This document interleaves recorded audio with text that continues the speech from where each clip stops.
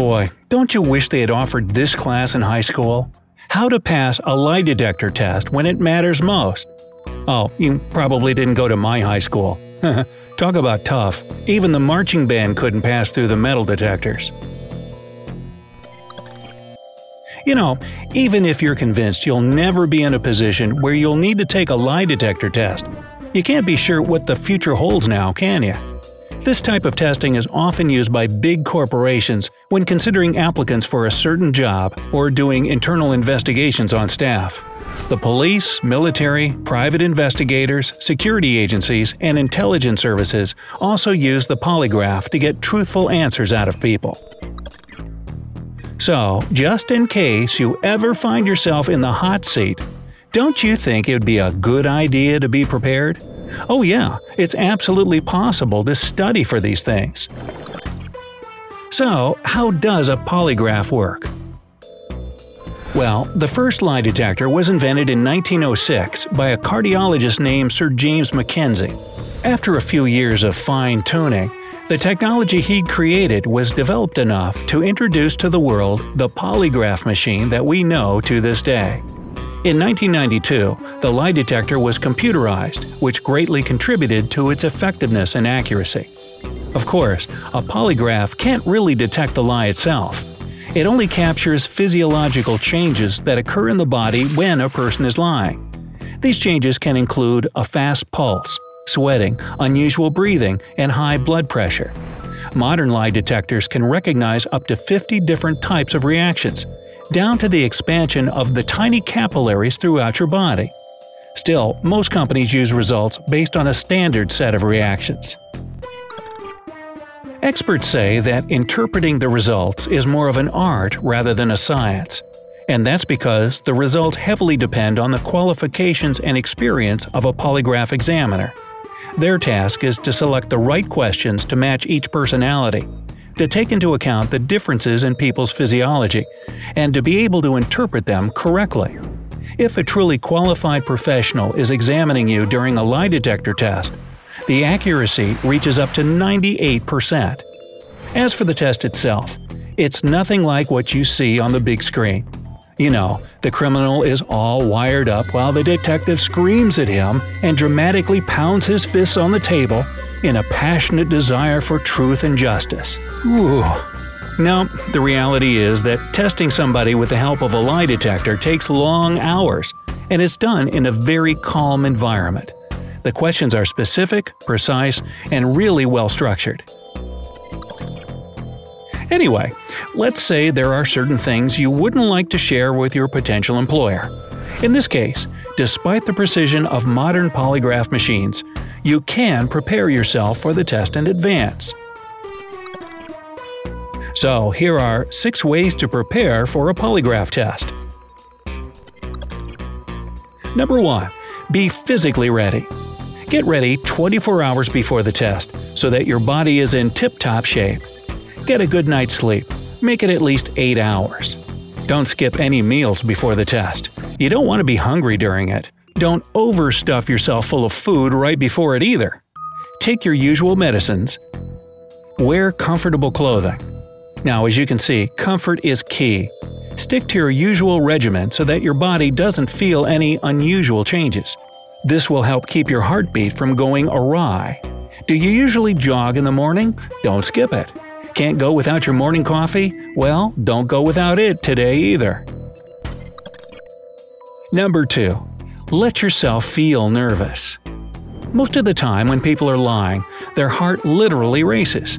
They start to pant, their blood pressure skyrockets, and they sweat profusely.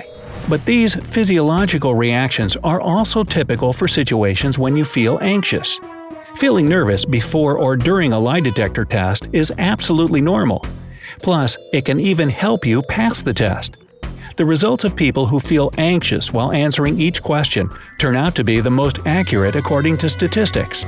If you feel that your results might be interpreted incorrectly because of your nervousness, then the following method might help. To check your basic physiological reactions, you'll be asked some controlled questions. It's pretty easy to distinguish them from the relevant questions because they're usually more general in nature. Be especially attentive at this stage. If you make yourself nervous while answering the controlled questions, then later on the polygraph will interpret your answers to the relevant questions as truthful, especially if you try to keep calm when answering them. An example of a controlled question is, "Have you ever stolen anything?" As for a relevant question, "Did you ever steal anything at your previous place of employment?" So, how exactly can you make yourself feel anxious on a dime? Well, try thinking about something unpleasant or scary. Or you can always bring to mind the most embarrassing day of your life. If that doesn't get your heart racing, then you must have nerves of steel. Number 3. Try not to lie about details. If you've got nothing to hide or be embarrassed about, try to answer all of the questions honestly. The more truthful things you say, the more precise the results will be. People tend to lie about small stuff because they don't take the details very seriously. Examinees are too worried about being asked trap questions while taking the test, since they're convinced that that's what they should actually be careful about. But experts say that all the questions are really simple, and there shouldn't be any unexpected moments, at least according to polygraph testing ethics. Not many people know this, since it's always somehow omitted in Hollywood movies. But you're actually allowed to get familiar with the questions before the test, so that you don't feel nervous during it. So before the test itself, you'll have a pre-test interview. At this stage, experts will explain to you the mechanics of the process, and you'll be able to get acquainted with the questions. Man, if only teachers would let you do that in school, huh? Number 4. Don't rush it. Each question can be asked anywhere from 3 to 6 times during the test. That's why there's no need to hurry when giving your answers. The feeling of haste itself can distort the results. Listen to each question till the end, try to understand it, and take your time with the answer. By taking a moment to pause before replying, you give yourself an opportunity to determine what kind of question you've been asked. Insignificant, like "What's your name?" Controlled, "Have you ever lied to get benefits?" for instance. Or relevant, such as "Have you ever falsified documents at your previous job?" Besides that, keep your answers short and simple. Yes and no answers are the most relevant for the majority of test questions anyway.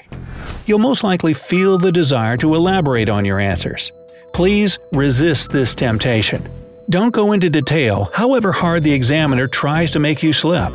Don't joke or be over-friendly, and don't give away more information than strictly necessary. Some polygraph examiners like to use dirty tricks to make you admit that you're lying. For example, they might convince you that they can see that you're lying. Don't fall for it. There's nothing worse than a confession, so don't budge. Number 5. Imagine something pleasant. This is a pretty successful method, but only for those lucky few who can really control themselves.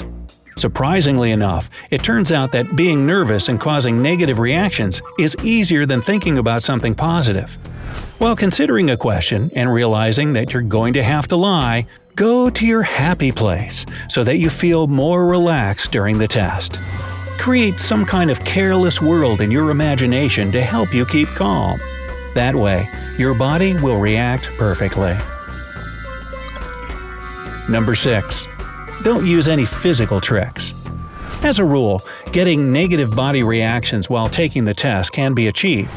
The internet is full of all kinds of recommendations. Put a tack in your shoe and step on it every time you need to get the right reaction. Bite your tongue or tense up your muscles. You've probably heard of these tips before, but how useful are they really? Well, we hate to break it to you, but these tricks don't baffle experienced experts at all. On the contrary, manipulative schemes like these are super noticeable. In fact, examiners often ask people to take their shoes off since they're all too familiar with these popular ploys. Not to mention, a polygraph is capable of distinguishing a deceptive reaction to physical pain. If you get caught red-handed, the test will probably be rescheduled, or your final results might be evaluated more strictly, taking into consideration all of the tricks that you tried to pull. So basically, it's not worth it. After the polygraph test. Now, after you've taken the test, a post-test interview will await you. A reviewer will come to the room to discuss your results. They might ask you some questions about the responses they deemed inconclusive or suspicious. It's also the reviewer's job to examine your emotional and physical state. It's often at this very moment when they may try to play psychological games with you by saying that they know you were lying, so stand your ground. Bonus: when should you not take a polygraph test? In some cases, taking a lie detector test is ill-advised since the results will be distorted or the process itself might negatively affect a person. You should not take a polygraph test if you have heart disease, are pregnant, have a respiratory illness, even the common cold, are epileptic, suffer from general pain, are being forced to take the test against your will. If any of these apply to you, don't be afraid to say no.